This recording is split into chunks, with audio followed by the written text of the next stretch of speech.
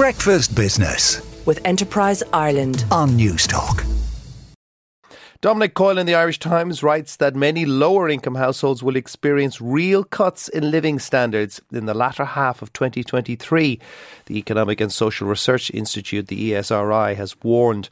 Unless the government rolls over the range of welfare bonuses, lump sum payments and household energy credits unveiled in the budget this week.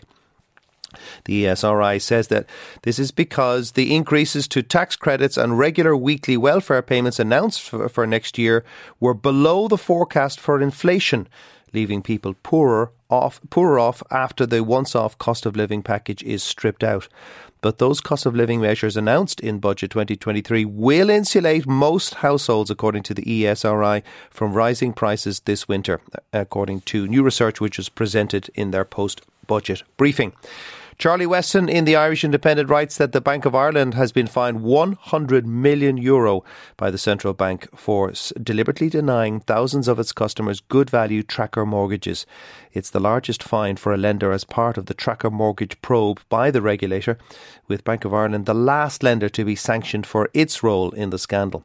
The bank failed almost 16,000 customers by denying them a tracker or putting them on the wrong tracker rate at the time when mortgage rates were rising.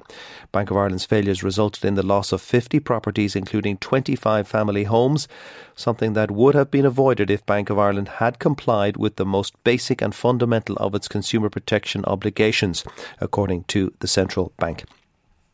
The bank unreservedly apologised to all its customers. The London Times says that the FTSE 250 index of companies regarded as a barometer of the health of the UK economy endured its worst session yesterday since the onset of the pandemic lockdowns more than 2 years ago. The sharp fall in the mid-cap index contributed to a global equity market sell-off. This was driven by fears that an economic slowdown would be made worse by rapidly rising interest rates aimed at taming inflation. Newstalk Breakfast with Ciara Kelly and Shane Coleman. in association with AIR. Weekday mornings at 7 on Newstalk.